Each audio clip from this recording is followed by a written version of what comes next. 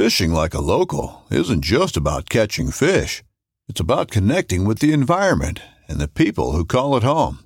It's about hearing the stories and traditions that have been passed down for generations and sharing unforgettable moments with the people you meet along the way. Fishing like a local is having an experience that stays with you forever. And with Fishing Booker, you can experience it too, no matter where you are.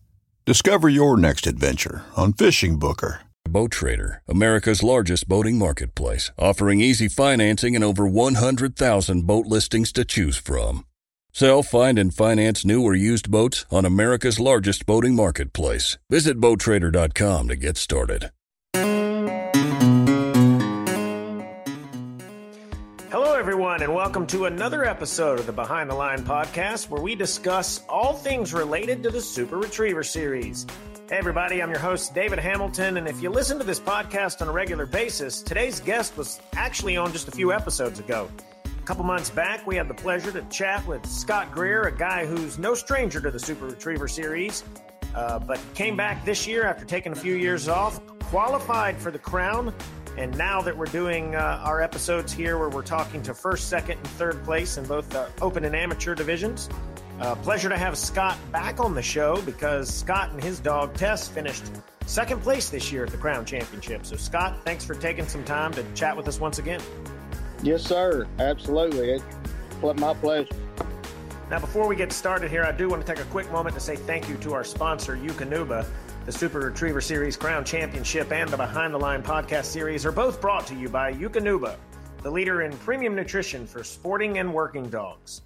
As I mentioned a few moments ago, Scott Greer, Scott, you were a guy who, no stranger at all to the Super Retriever series. In fact, is the number 7 years, is that correct? You qualified 7 years in a row for the Crown back earlier in the early 2000s? Yeah, something like that. Yes, sir. And then you took a couple years off. Tell us again, for maybe those people that didn't listen to the previous episode, why you decided to kind of step away from the Super Retriever series for a few years. It was just a business decision. You know, I needed to, I was pursuing running the Master National, and, you know, just the time wasn't there to do it all, you know. Didn't really feel like at the time I had the dogs that I needed to compete. And so we just stepped away from it and just, you know, I got here in the last little bit, last couple of years, I've gotten some dogs that are really, really, really talented and some clients that were interested. So we decided to get back in. And, man, you got back in, and what a performance it was. You qualified multiple dogs this year. From a handler perspective, is that easier going into the Crown with more than one dog, knowing that maybe you have more than one bullet in the gun? Oh, absolutely.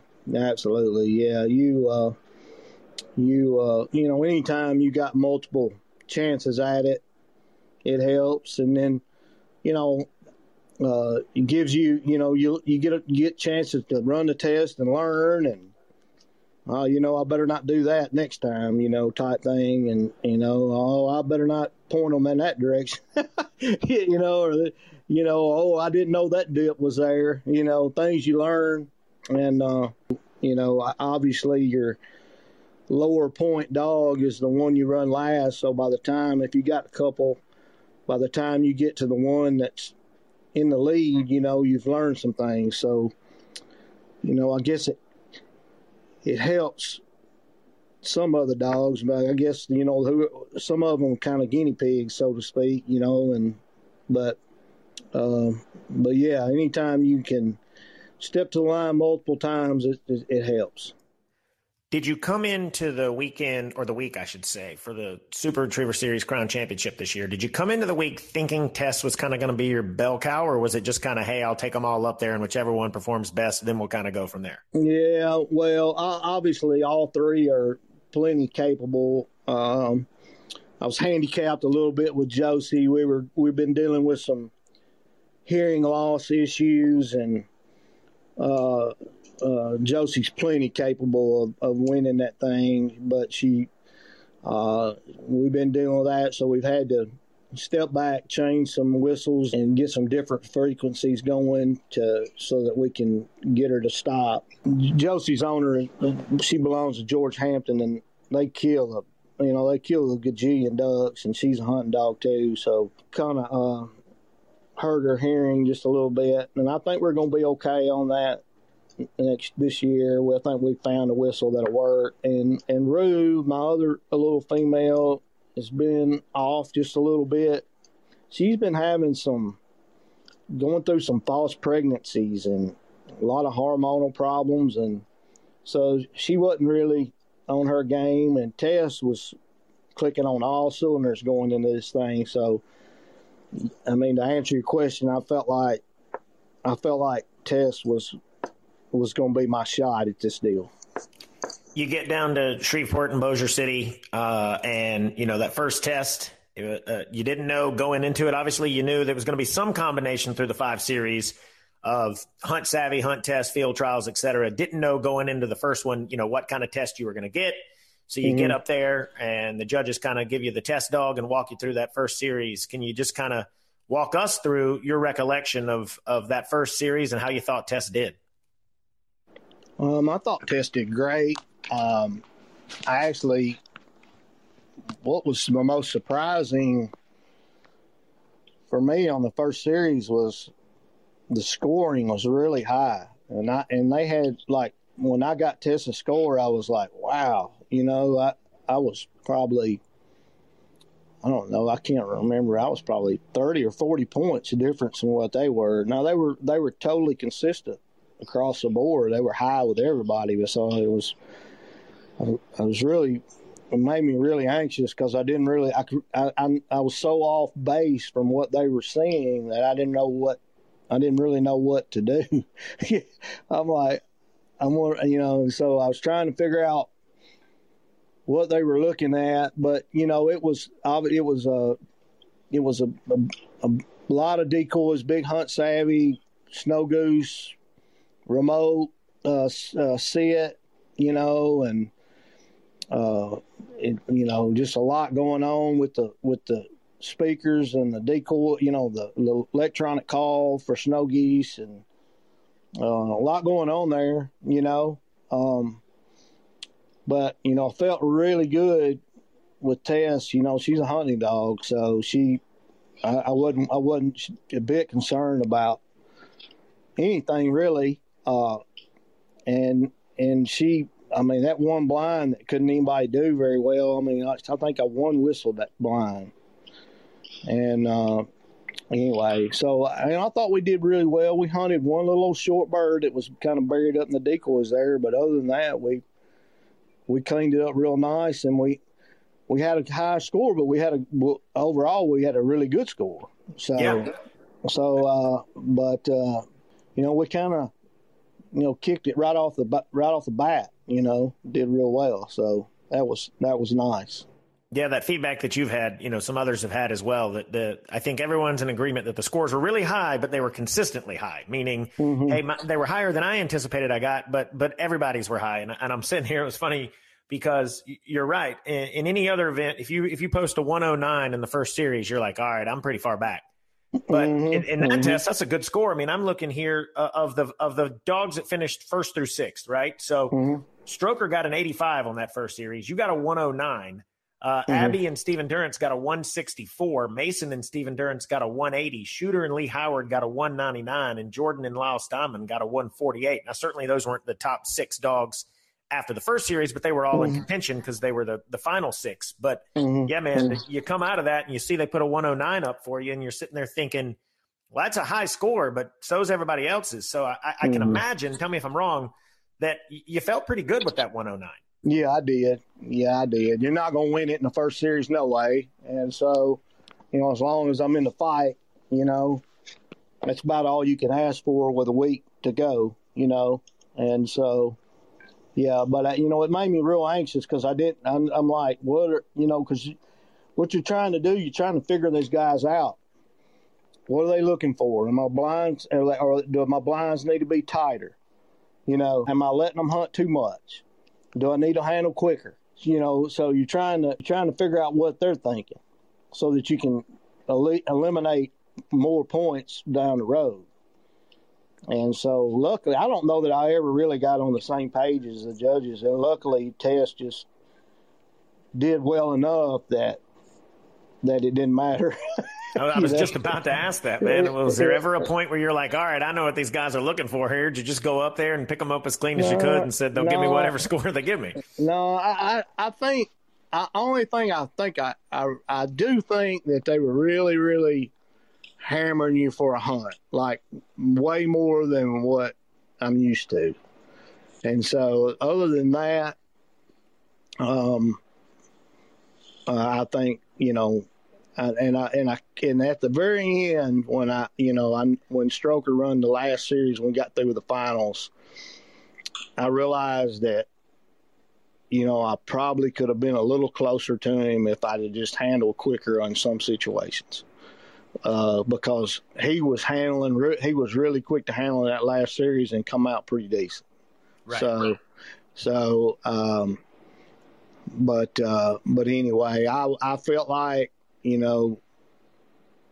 with everything that I did, we were right there. We had a chance to win that thing right there at the end. So I hate to beat myself up too much.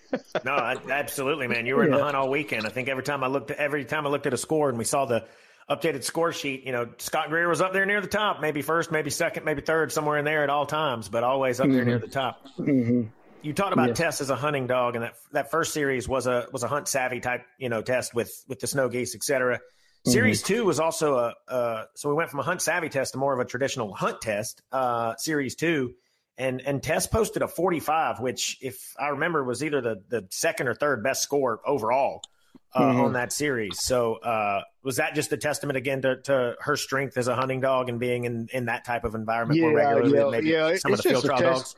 Yeah, it's just a testament to her overall. It really doesn't matter with her. She can go long. She can just do it all, And I think she's just hit her prime, right now, and it really didn't matter what they threw. She was on, man, and but yeah, it's just a testament to her how talented she is, How long have you been training Tess? I've had her for, I can't really remember, maybe 3 years, 4 years, something like that. Actually, Tess was trained by Steve Eric on the front end. He got her, I think he got her grand, and maybe she might even been a master hunter when she came. I can't even remember, but Steve did a lot of it. And Steve took a break from the retriever training, and I was lucky enough to be picked to take this one on. All I had to really do, I'd had to teach her the white coat game and stretch her out a bit. But kudos to Steve. He did an awesome job building this dog. Let's talk about the white coat there for a second, because that was Series 3. Series 3, for those of you who either weren't in Shreveport, Bossier City or didn't tune in to the live stream, was a real big field trial. It was a long field trial. It was in the middle of the day. It was hot out there. Just tell us a little bit about the test itself and about you and Tess, how you went into it after you'd seen, several other dogs run before you, and what you thought of both that test and how Tess handled that test. Mm-hmm. Well, I went into it with the notion of I wasn't going to let her get too hot. She's older, and I didn't, my deal was I'm just going to handle when I need to handle. And I'm just not going to let her get too hot. And, cause we were running, when we ran, it was in the middle of the day, and it was really hot. And, so it was just a big triple with 2 retired birds. And she went out and forked the go bird, which which was, I don't remember, probably 200, 250. And the right-hand bird was retired. It was probably 300, something like that. And she went out there and got that one pretty good. She was kind of left and then hooked, which was come in off the down one side and hooked in there and got that bird. And then I was just going the long retired, which I can't really remember what the yardage was. But it was around 400, I think.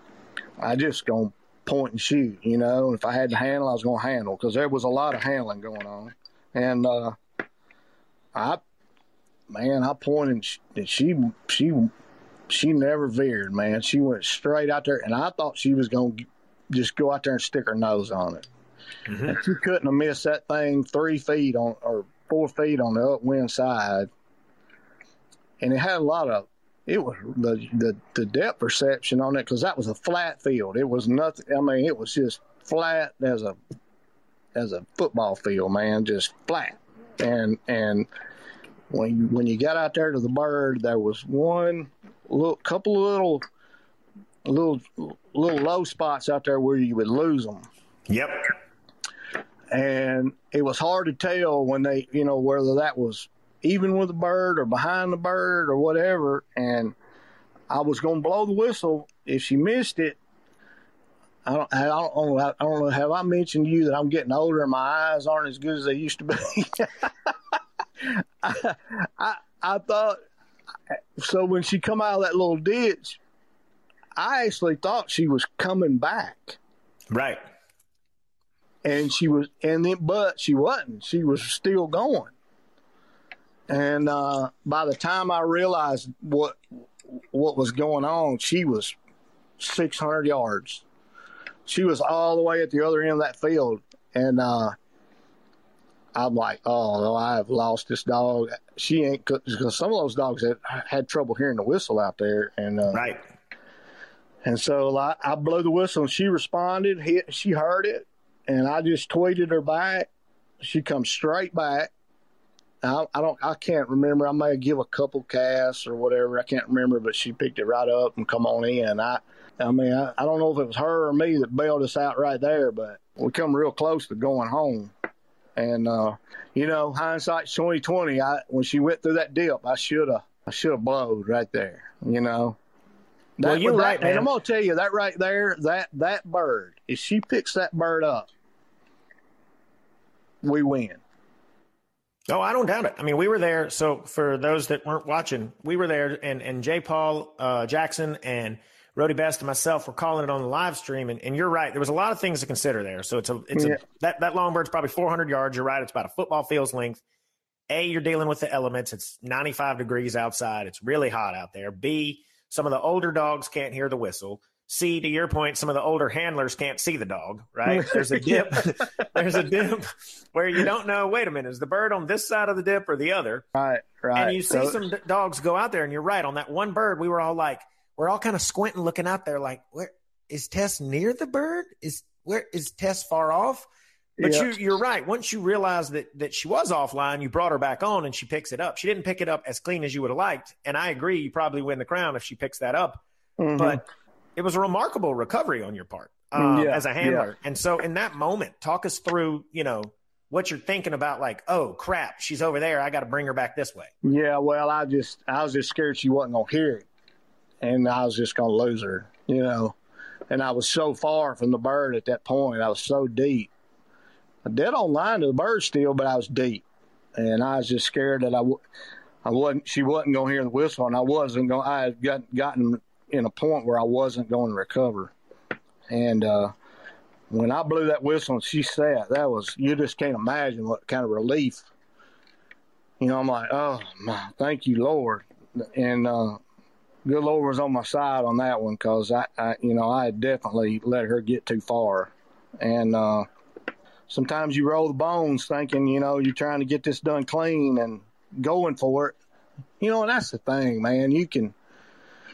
That's what makes this game so much fun is trying that strategy of, do you blow or do you gamble and roll the bones and go for it, or you know what I mean? And right there, I about rolled the bones too much. And anyway, it worked out, thankfully. I remember we were talking on the live stream and with different handlers, not even just you, but, talking about, well, what's he thinking here? What's he doing there? And Rody goes, look, it's real easy. He goes, it's like football. It's real easy to be the Monday morning quarterback. He goes, it's real easy for us or the people over there in the gallery or people watching at home to go, I wouldn't have done that. I'd have done it differently. When you're up there on the line, man, you got to make a split second decision. And sometimes it's harder to make that decision than it seems. Yeah. Yeah. Well, and too, once you start blowing and handling, if they don't respond like you want them to, they're 400 yards out there. Once you blow it and you start handling, then it can go south really quick, and you can lose that whole deal right there. You're just hoping that they go out there and get it on their own. And I've never been so close to stabbing that bird, and I couldn't have got any closer and not got it.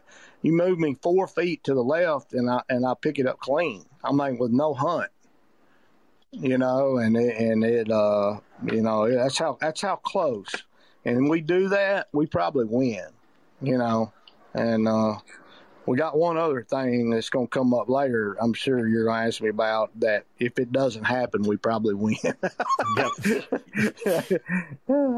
Yeah, for sure, man. Luckily, though, we cut the field after the third series, and you and Tess, hey, you're hanging tough there. You put up a 109, a 45, and a 101. So you head on into Series 4, and Series 4, I think you put up probably the best score we saw, just a 30. I mean, you went out there and just hammered Series 4. Series 4 was that one that was kind of down that hill, and there was a blind actually kind of close to one of the marks. And some people approached it differently. Some people went ahead and save that mark for last because they didn't want the dog to miss the mark and go pick up the blind. And some people, picked up other ones, and it was a different strategy for different handlers. What was your approach there in Series 4, going kind of down that valley a little bit and then having to come back up on that other side? And there was a water element, if I remember correctly, in Series 4, if you got over to the right too far. So just talk us through that a little bit. Yeah, if I remember correctly, I got that bird out of the way. Right. I think you did too. Yep. Tess is an extremely good marker.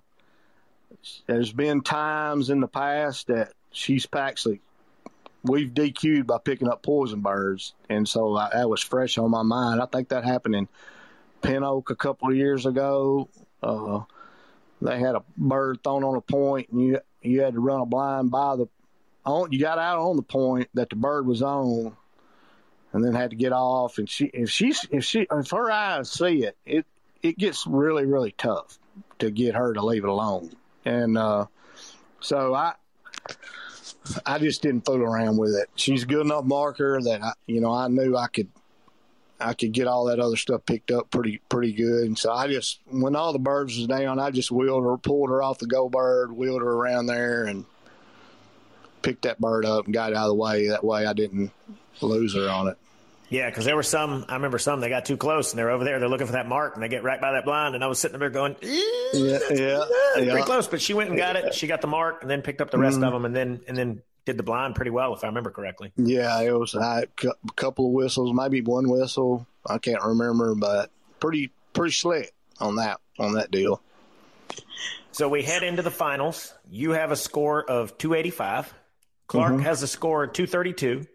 So you're behind by 53 points. And maybe a regular year, 53 might be unattainable. But as we've already kind of talked here, people are putting up scores all weekend of, in the 100s, 200s, anything like that. So did you feel like you had a good shot heading into Series 5? Like, all right, I got a chance to win this thing. Oh, yeah. 50 points was nothing with those guys. That's one bird. You know what I mean? And so, I absolutely felt like I had every shot in the world. It was a lot of lunging water. It was it took a lot out of the dog. It was very, very stressful on the dog. It was so much lunging and running, and it was big. And I really was hoping, in my mind, I'm like, Stroker's pretty old, man. Is he going to run out of gas right here? And he pretty much did, I think. He did, because he handled on, I think, 3 out of 4 birds or something like that. and it wasn't his best run, and it wasn't mine either. It was probably my worst run of the whole deal. But I had that, if you remember correctly, I had the long punch bird that was last, and there's no doubt in my mind she's fixing to go out there and kill that bird. And she's running in this little mud flat, and their little kildees are out there prancing around. And when she hit that dry land, they started flying and tweeting, and it made her pop. She heard that tweet, and she sat. It was the most unfortunate timing of anything that could have happened. Oh, right? I was like, I knew exactly what had happened when she did it, which forced me right into a handle. And then I think she thought I didn't want her to pick it up, and and so it wasn't a terrible thing. I mean, we handled it well. I think, overall we did fine once that happened. I don't think it made the wheels run off, so to speak, but it was a difference in winning and not. If she picks that bird up clean, then I think I don't know if we win, but it's definitely a lot tighter deal.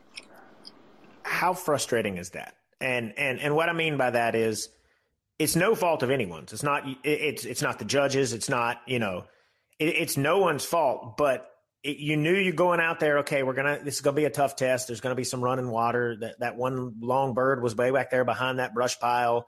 There was a poison bird. The judges did what we expected them to do in Series 5 if we truly wanted to crown the best dog.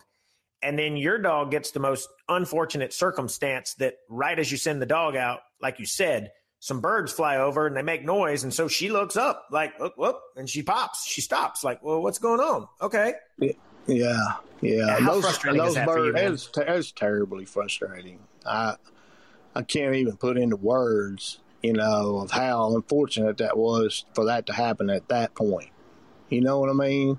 Happens at a weekend test, so what? All right, back. You just handle on through it and be done. And the judges can take that in consideration and make it right and all that. But in this situation, it is what it is, and it's just terribly frustrating. But man,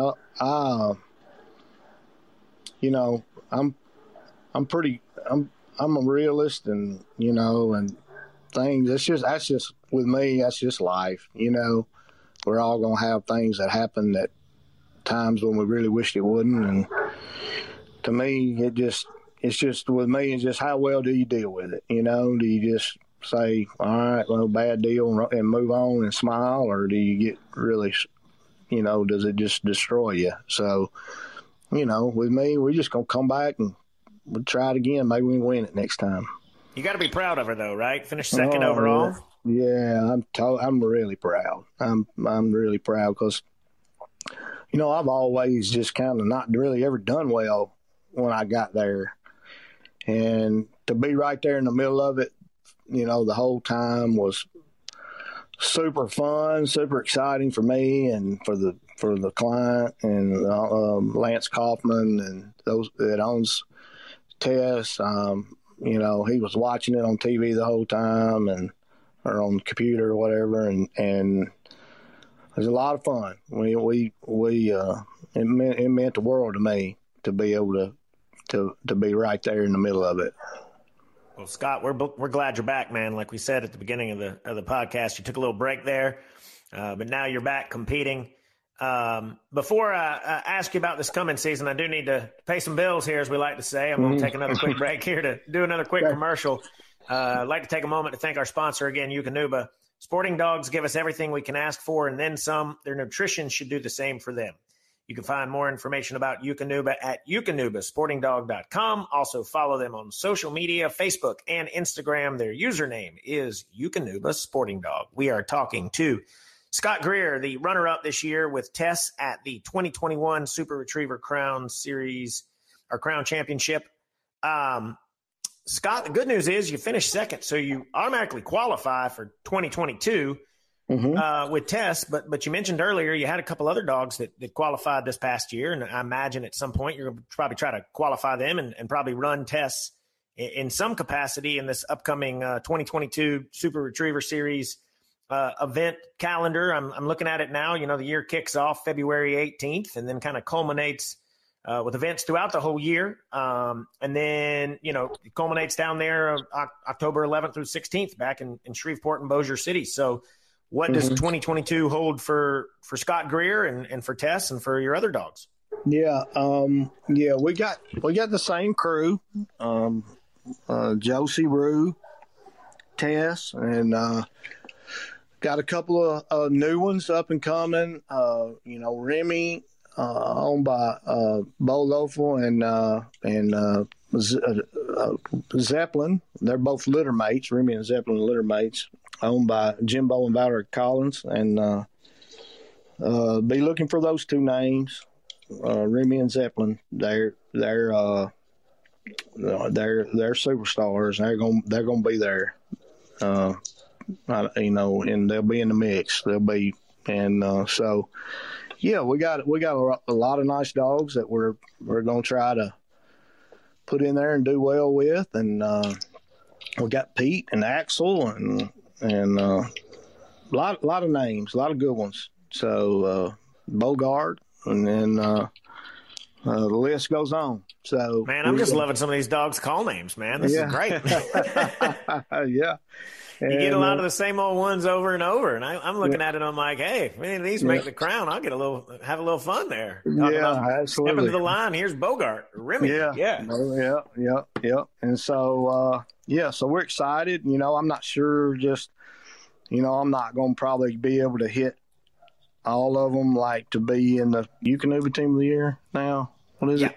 I probably won't be able to do that because we get in here in February, March, Grands in April. So, you know, we're going to be really pinning our ears back, trying to get ready for that. And then we'll, you know, after that, I'm sure we'll start hitting some of those SRSs pretty hard. And then we, you know, of course, we got the Master National in September out in Washington, and then the Grand again. So, but we're gonna hit as many as we can, and try to punch some of them in the crown, so we got more than one bullet, and hopefully next year we can win this thing. Hopefully next year, man, no birds fly over in the middle of Series 5 when it's your turn. I don't know, man. I got that Scott Greer luck. You just don't. you just don't ever know.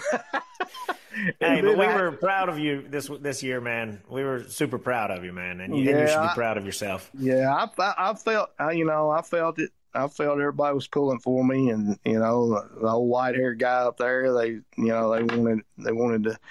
I think a lot of them were torn. They knew Strokers last year, and they wanted to see him go out on top, and then they wanted the old man to do well too. So it's all good, and just fortunate to, I'm glad that my health's good and I'm able to continue to roll like this, and I'm going to do it as long as it'll let me. Awesome, man. Well, we're very grateful that you came back to the Super Retriever Series, and I personally am grateful that you were my guest, not just willing to be on the show once, but now twice. So thanks for that. And before we let everybody go, one thing that I recently loved looking at, if you head on over, everybody, to the Super Retriever Series Facebook page, Shannon's been putting up some great photos the last few months from the crown, and there's a post back on November 2nd that's specifically about Scott and Tess. And Field Dog Imagery took a lot of pictures when we were there in Shreveport and Bossier City, and there's just some really great photos of Scott and Tess. I think the last one's my favorite. It was taken during that first series, and it's a picture of Tess, and she's coming back, and she's got the bird there in her mouth, and she's in kind of a field of snow geese, and she just looks so happy, man. Loves what she's doing, and you can certainly see some pictures of Scott up there. You look proud of her, and but you also look intensely focused, as we always know that the handlers are at the line. So best of luck to you in the year ahead. I'm sure we'll see you around, and hopefully next year you'll be our crown champion. But thanks for taking some time to chat with us here today. All right, buddy. Thank you. All right, man. Have a good night. All right. See ya.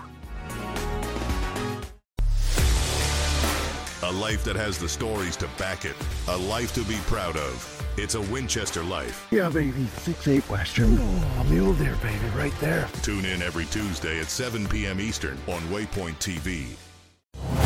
Brave anglers search for the one they call king, but who will take his throne? Tune in to Waypoint TV's Battle for Silver, Saturday, May 18th from 12 to 6 p.m. Eastern. Presented by Abyss Battery. Waypoint TV.